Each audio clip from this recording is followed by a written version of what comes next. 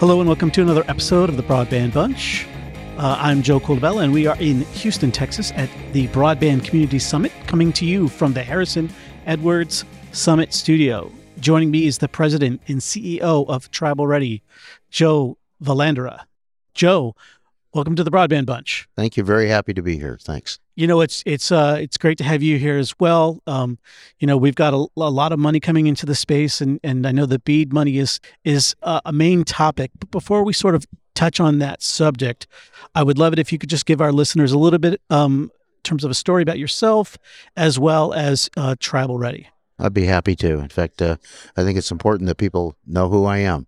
So I'm originally from South Dakota. I'm a member of the Rosebud Sioux tribe, or a citizen of the Rosebud Sioux tribe. Was born and raised in South Dakota, went to undergraduate college in South Dakota, went to Minnesota Law School, University of Minnesota Law School, and have really been in business most of my career, but for the last 40 years, my focus has been tribes. Economic development, trying to better life on the reservation or just for tribal people in general. And, broadband in the modern society is a tool that you have to have access to for healthcare, education, entrepreneurial opportunities, business opportunities, and just communication in general. I mean, just the fact that we're doing this podcast, validates that being online is important. Otherwise, they won't hear the podcast. So I think that's sums up in a little bit about me and my life. I live in Washington, D.C. I have for about 20 years. My wife and I live there. Our kids are grown and gone. We enjoy lots of things about being in D.C. And we're happy to be there. Our families are all over the place. Most of my family is still in South Dakota, okay, on the Rosebud Indian Reservation, but not all. There's Valandras in lots of different places, but by far the largest concentration is still there. Now, how we got to Tribal Ready. I first began working on tribal broadband back. The American Reinvestment Act in, I think, 2009 was passed when the economy was, because it was, I think people think of Lehman Brothers and those kinds of things that happened then. So a big investment was made in the economy. Some of it was earmarked for broadband. And the situation in Indian country, which I know we'll touch on later, was about the same then as it is today. Maybe it's slightly better today, but only slightly. Okay. So I formed a business with a couple of partners, and we partnered with 5 tribes across the country and put in application to build 5 high-speed broadband projects. Very similar to what tribal country is doing today, in that, trying to get grant money to help build out what isn't there. Unfortunately, none of the projects got funded. We're really not sure why. Honestly, never really got a lot of feedback from the administration as to why. I testified before Congress asking why. I still never really got any answer. But that sparked my deep interest in helping to try to bring high-speed broadband to Indian country, and I've been persistent all along. But it's one of those things where without investable capital, it's very difficult, or without some mechanism that gets capital to the project that can be accounted for in a way that helps facilitate sustainability. I know that's a lot of words in one sentence, but that makes it so it can survive long term financially. It's very difficult. Well, the opportunity is now. Because of one of the few positive things to come out of COVID is the stark realization that the world needs to be connected in order for us to have better health care and all the other things I've already mentioned. And that's certainly true for Indian country, because the conditions are not any better today than they were in 2009, or probably than they were in 1969 in some cases. And I say that not to shock people or just try to be hyperbolic. The fact of the matter is Indian reservations still tend to be the most impoverished locations in the country, with the lowest amount of resources and with the lowest amount of hope. That hasn't changed, unfortunately, very much. It's changed some, but not so much you'd notice unless you live there. Right. You know. So Obviously there are tribes all across the United States. You've got Navajo and Hopi in Arizona, in the Northwest, the Northeast. Is it sort of the same in all areas? Or is it one of those things where, in terms of population density, it's a more positive? I would love it if you could sort of unpack that for me. Um, no, the situation tends to be pretty uniform. Really? Now, yeah, in some circumstances, and this is a good thing, some tribes have been very successful with their other economic development, namely gaming. Sure. So they've been able to improve the lives of their people and the circumstances in which they live. So that's been good. But that is the exception, not the rule. Of the 574 recognized tribes, 229 of them are in Alaska. So the remaining that are in the U.S., only 200 at last count. Not every tribe had a casino. I guess I'll just say it that way so I don't get the numbers wrong. And even those that do, let's use my tribe as an example, in Rosebud. We have a casino. It's near the Nebraska border, near the largest community that's anywhere near that area. What that casino really does, it makes some money, of course, that it's able to distribute back to the community, but it provides jobs at the casino, jobs for the businesses that supply the casino. It's most valuable for the jobs that it creates, not so much for the profits that it generates. But that was, one of the intentions of the economic development behind tribal casinos anyway. So that's true whether it's my little casino in north of Valentine, Nebraska, or if it's one of the larger casinos in on the East Coast or in the middle of the country, Oklahoma, wherever they might be.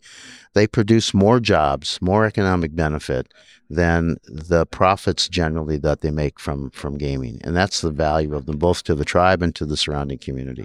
So having said that, kind of got diverted into But there's got to be gaming. more. It's essentially what you're. Yeah. I mean, when you're, even again, we go back to my tribe. We're in South Central South Dakota, hundreds of square miles that are part of the reservation. And there's really not much there. Roads, there's a IHS hospital. The tribe has some businesses. Of course, there's grocery stores and governmental facilities and those kinds of things. But there's not as much economic development as the community could support. And again, that's true all across the country.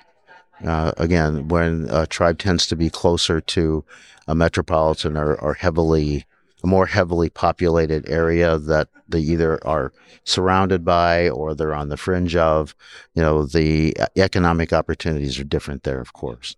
But again, most of the tribes in the west of the Mississippi, unless they happen to be close to a metropolitan area, live a pretty impoverished life.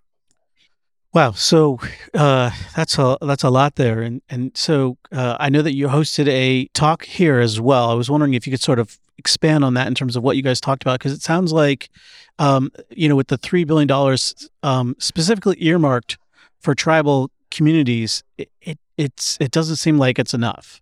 Well, it's not. In fact, that was really the ultimate message yesterday for the panel that we hosted. But what we really attempted to do, because we realized myself and the other three panelists are all native people. One from Alaska, one from upstate New York, one from Northern California, and myself from the middle of the country. That we realized we were going to be talking to a group that didn't know a lot about tribes. Sure. So we did our best to try to give some background about what tribal sovereignty is all about.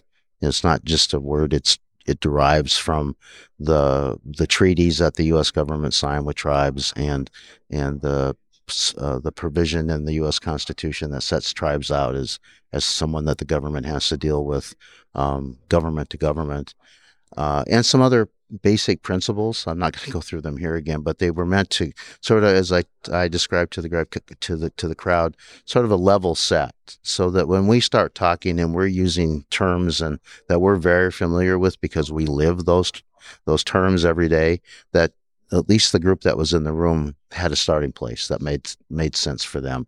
So we did that first, and then we talked about specific areas, about the funding that's available and the problems that tribes are having to access that. Not so much with the $3 billion, although there have been issues there. There always are. But the message on the money was that the $3 billion is the floor. It's the Okay. starting point, because the $42.5 billion that's coming out in BEAD to the states, the tribes are also eligible, and probably the most eligible for those funds, depending on the state, to supplement, or in some cases be the sole source, because not every tribe has been awarded something from the $3 billion. But regardless if they have or not, they're still available. They're still eligible to apply for B grants through the state that they happen to be in. So that $42 billion is a lot of money. It's the most that's ever been allocated for for these kinds of projects, and it's specifically targeted to unserved areas, or arguably unserved areas, depending on how you want to define that. That's almost always a tribal reservation within the state, almost always. And it kind of comes back to what you asked when we were talking before about availability of broadband economic development. You know, tribal lands have tended to be overlooked, although there are incumbent providers. And on Rose, I'll just keep coming back to Rosebud Please do. Yeah. I'm most familiar with that. Well, that's great. And it's most personal to me. There's an incumbent provider there. I'm not going to name names. Over the years, they've received millions of dollars of grants from various programs, or have been eligible to upgrade service on the reservation, and for all of their customers. But Right. And frankly, the reservation has seen very little of that money in terms of true upgrade.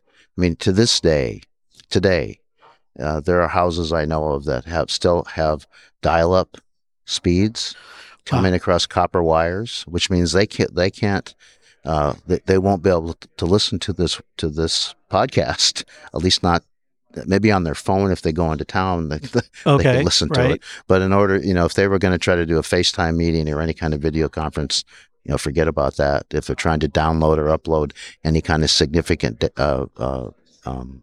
document, that's not going to happen. So it limits the opportunity just in that small area for working from home, or starting a business from home. I mean, you just don't have the bandwidth to build a website if you can't even upload a document that's larger than 2 pages. So just for my own edification, in terms of speeds themselves, do they even meet the minimum thresholds? Oh no, of course not. No, they are truly dial up. When you're old enough, I am, where you used to dial and you'd hear that sound, Sure. And you put it in a coupler, or the modem you had sitting on your desk would connect using that sound. It's that speed. It's measured in bauds per second.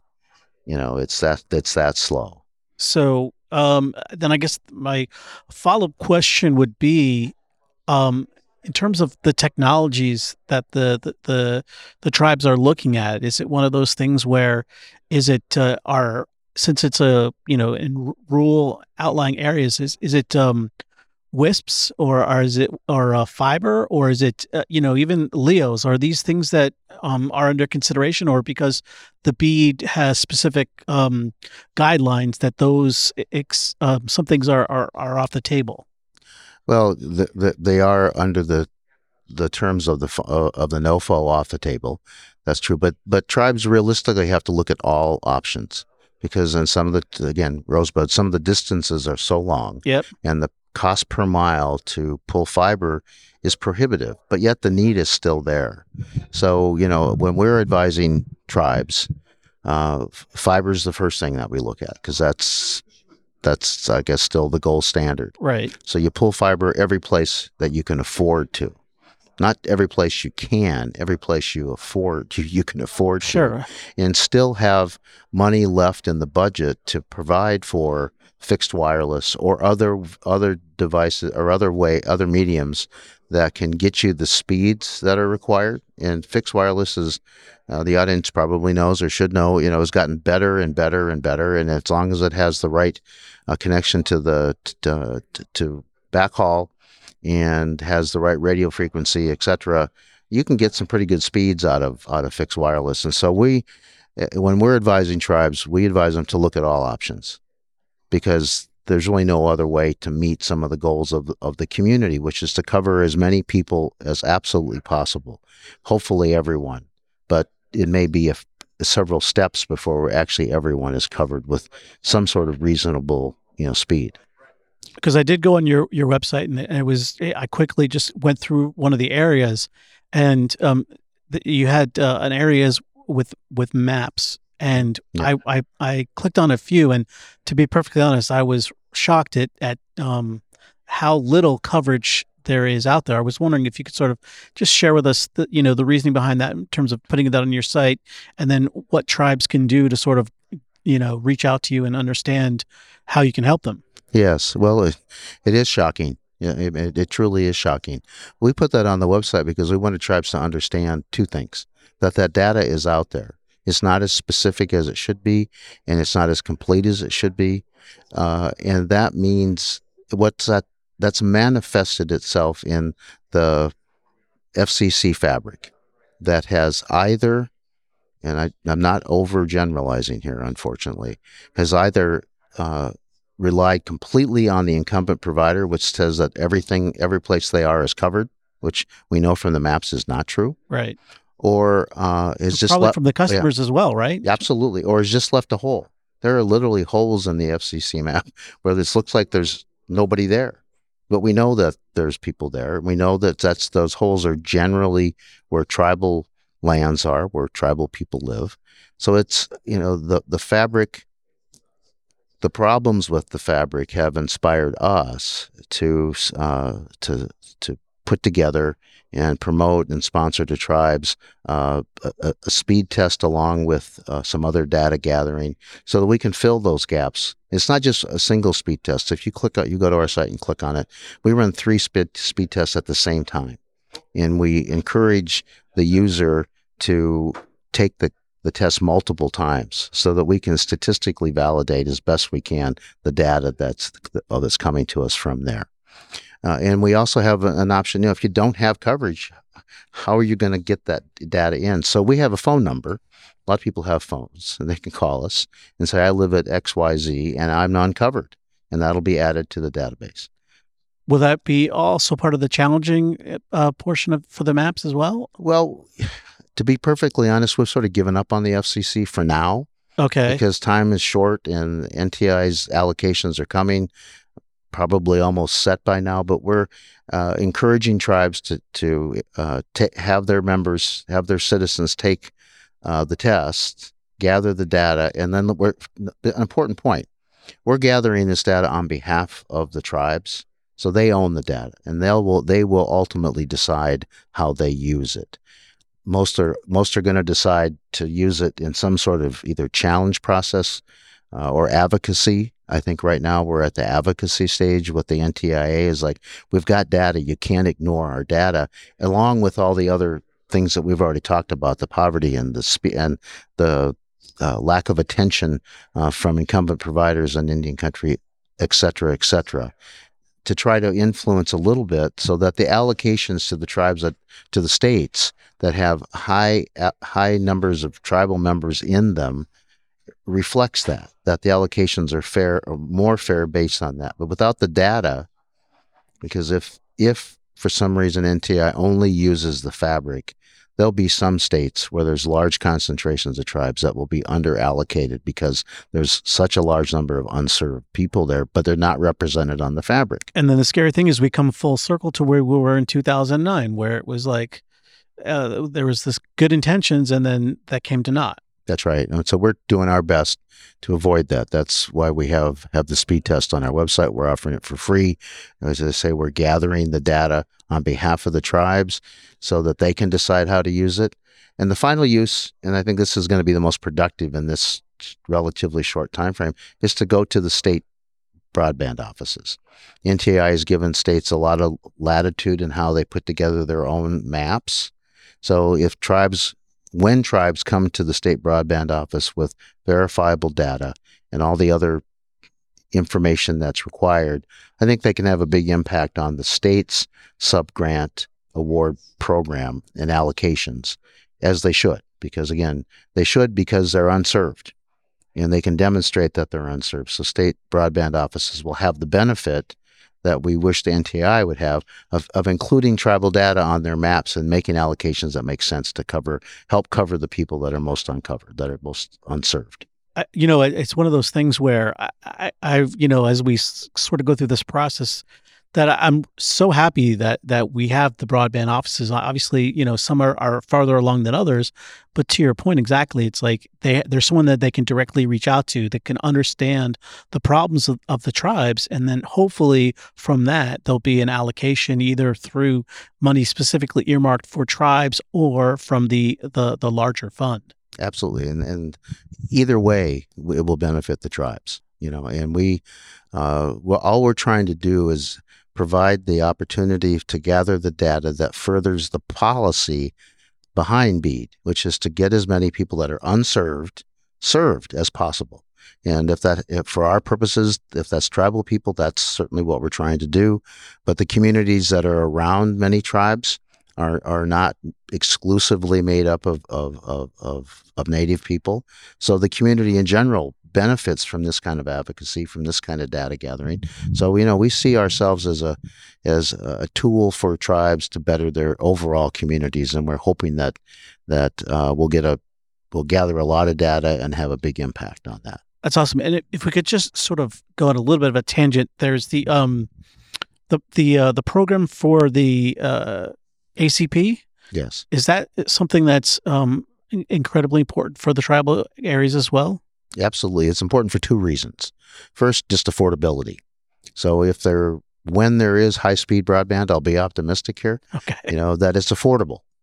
That's going to be a key thing. And so ACP helps with the affordability, but it does something else even probably more important in the long run. It helps provide a stable financial base for these new networks that need to be sustainable. And if without the subsidy in many areas, it will be very hard to put together a pro forma that shows sustainability. And our goal with every new network that's built, especially tribal networks, is that they're not just built for the next year or the next 3 years, they're built forever. We look at this as an Indian country, along with the federal government and others, is making an investment for, as we like to say in Indian country, for the next 7 generations. I like that. So that, this is going to benefit my grandchildren's grandchildren if we do it right. And that's a perspective that Travel Ready is bringing to this. And as I know it's a perspective that all of Indian country shares.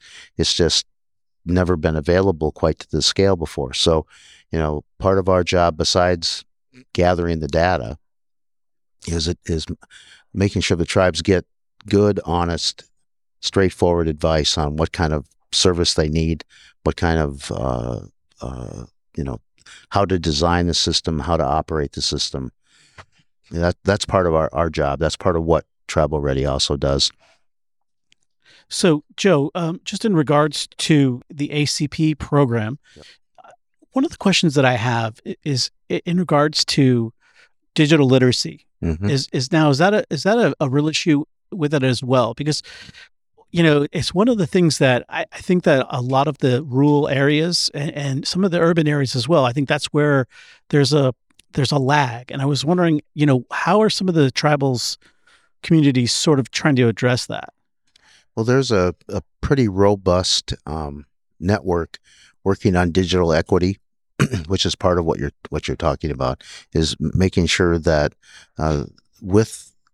optimistically, with the new broadband networks that are to be built, so there's more access, and that people will be given or have an opportunity to have access through their phone, through computers, through tablets, through other things, that they really know what they're getting into. It's hard to conceive for some of us that there are people that have never been connected to the internet before. They understand it. They understand that there's this connection, and they've seen others with it and probably experienced it, but they've never personally had it at their home or someplace where they are more often than not. And so they need guidance on how to use the equipment, how to protect themselves from thieves and cyber attacks, cyber security. And there's a within Indian country, there's a I think I used the word robust before, and I'll continue. A group that's really working on that, and we're optimistic that they'll, by the time the networks are built, that they will have had the impact that they should. But it certainly is a concern in that we don't want new people, especially people who might just be home all the time, like the elderly and some of the young folks, to be taken advantage of as soon as they get online, because that's not really what we're trying to. That's not what we're trying to promote here. We're trying to promote all the benefits of the internet. It's funny. I was at a meeting of the American Indian Chamber of Commerce of Arizona last Friday, and the topic was cybersecurity. And the two speakers before me, just scared the hell out of everybody. I can imagine. Even got to me a little bit. So I thought, I wrote down something. I got up and I said, the first thing I have to tell you is the internet is good. Right, exactly. That it's not a bad thing in and of itself. You have to do the things to protect yourself and be aware. But the internet is good because it provides all these other things. But I thought, that's a real telling thing is if you scare people too much, they're going to be reluctant to use a tool that will really enhance their lives if they use it properly. So I guess the long and short, the point of bringing all that up is that it's something that we have to be vigilant of. I think there are people that are working hard to make sure that adoption and digital security and just digital equity overall are part of what's built into these systems. Yeah, because the reason why I bring it up is because we've sort of have this group of folks that have been left behind. Yeah. And I think that it's like I'm thinking like, how can we solve that? And is it one of those things where have they missed the step? Because when I first learned the internet, I went to an internet cafe, and it was one of those things where I did it with a group of people that you could lean on. And I know that in terms of now, it's like, all right, we can get it to your house. But I think it almost seems like in terms of the folks that are lagging behind, they've missed that step. Well, they have, but I think the effective strategies that I've seen, and that will be built into most networks, is there are anchor institutions or community centers, Great, where they'll be able to go and be with a group, experience the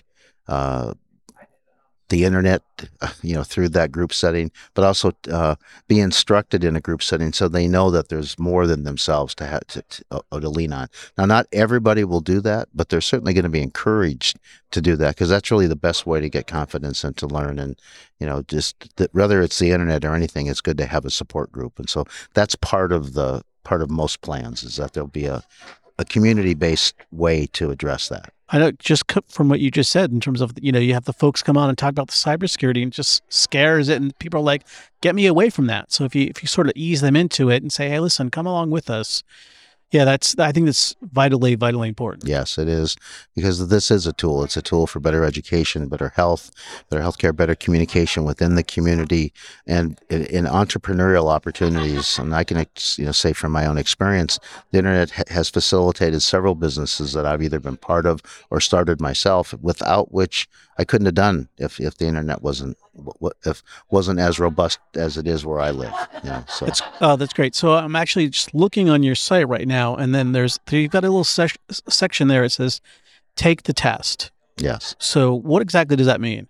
Well, if you click on the "Take the Test" button, it'll take you to another landing page that then you start taking the test, but it also then takes you through a survey. It asks you questions so we can better correlate and do a lot of statistical stuff with the test. And you'll see that the test is made up of 3 different tests running at the same time. Ookla is one of them, and I should remember the other 2, but it's 3 at the same time. So we're not just relying on one. And it will tell you whether you're served or unserved. It will give you a lot of information, but it's also then stored in a database.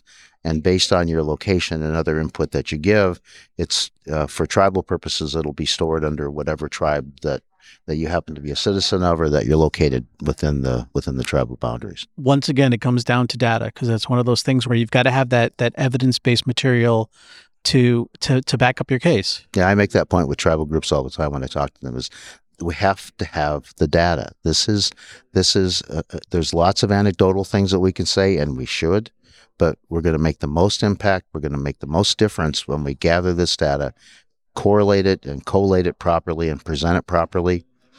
We'll have the most impact because this, as you said, this is a data-driven process. And that's good so long as you have the data. So we're trying to make sure that the tribes have the data. That's great. I 100% agree. You need to have the stories, the economic, positives. You need to have the telehealth stories. You have to have the work from home stories, all these stories. And then converse to that, you have to also have the data to back it up. Absolutely. And that's what we're really focused on right now at Tribal Ready. Although we're doing lots of planning work for tribes. We're doing we just purchased our first ISP. Our strategy with ISPs is to use the ISPs that we purchased to be partners with tribes. We want tribes to ultimately, if they choose, to be their own ISP. But the best way that we can figure out to help them is to be their partner, give them all the experience and background and things they need, and then whatever the right time frame is, we'll step away, but they'll have their own ISP. That's great, because then ultimately it becomes about the community. Absolutely. Yeah. So just real quickly, is that one of the things where when tribes hear that, do they perk up and say, wow, that's something we'd like to do? Or is it one of those things where it's one of those things you have to sort of introduce to the folks? Because it is definitely daunting. Yeah, there isn't one answer to that. It really depends on the tribe. There have been several that have just gun-ho. They mostly understand what they're getting into, and they know they need the help, and they've never had previous to this, a tribally owned company offering that to them, that really shares their value, shares their outlook. So that's made a difference. Now, the tribes that we've talked to that have been reluctant, they've only been reluctant because they don't know what they don't know. And so it's a process for us to help them learn what they need to know, maybe take a little larger role in some of the projects. But our goal with every project we work on is to make ourselves obsolete. Let's make sure that we have conveyed the information, the experience, whatever other knowledge we can, so that the tribe of the community can take on this and make it their own. Joe, there's been an awesome visit. Is there anything else that you'd like to add in terms of, the areas? No, I think we've covered the important stuff right now. I'd love to come back in a few months and kind of update you if that's possible. But otherwise, I really appreciate the time to tell the story, to let Indian Country through another medium know that there's somebody out here trying to help them. I mean, really help them with data and everything else. So no, I think this has been great. Thank you very much. No, most definitely. We'll definitely have you back 100%. If tribes or other folks want to learn more about you and your organization, where can they go? Well, they should go to our website if they can, www.tribalready.com. That'll get you to the landing page to start the speed test. I will tell you this: we're about to launch a new web page that'll be a little more friendly than this one, although this one isn't too bad. But it's the same web address. Again, it's tribalready.com, and there's a way to contact us through that. And we look forward to hearing from you with questions. Many times we have the answer. If we don't, we'll find it out. Joe, I want to say on behalf of the whole entire broadband community, thank you for what you're doing. It's one of those things where, people sort of forget that, you got to have that champion behind the scenes, and you're one of those people. And just want to say thank you for all you do. Well, thank you. I deeply appreciate that. Awesome. That's going to wrap up this episode of the Broadband Bunch. Until next time, we'll see you guys later.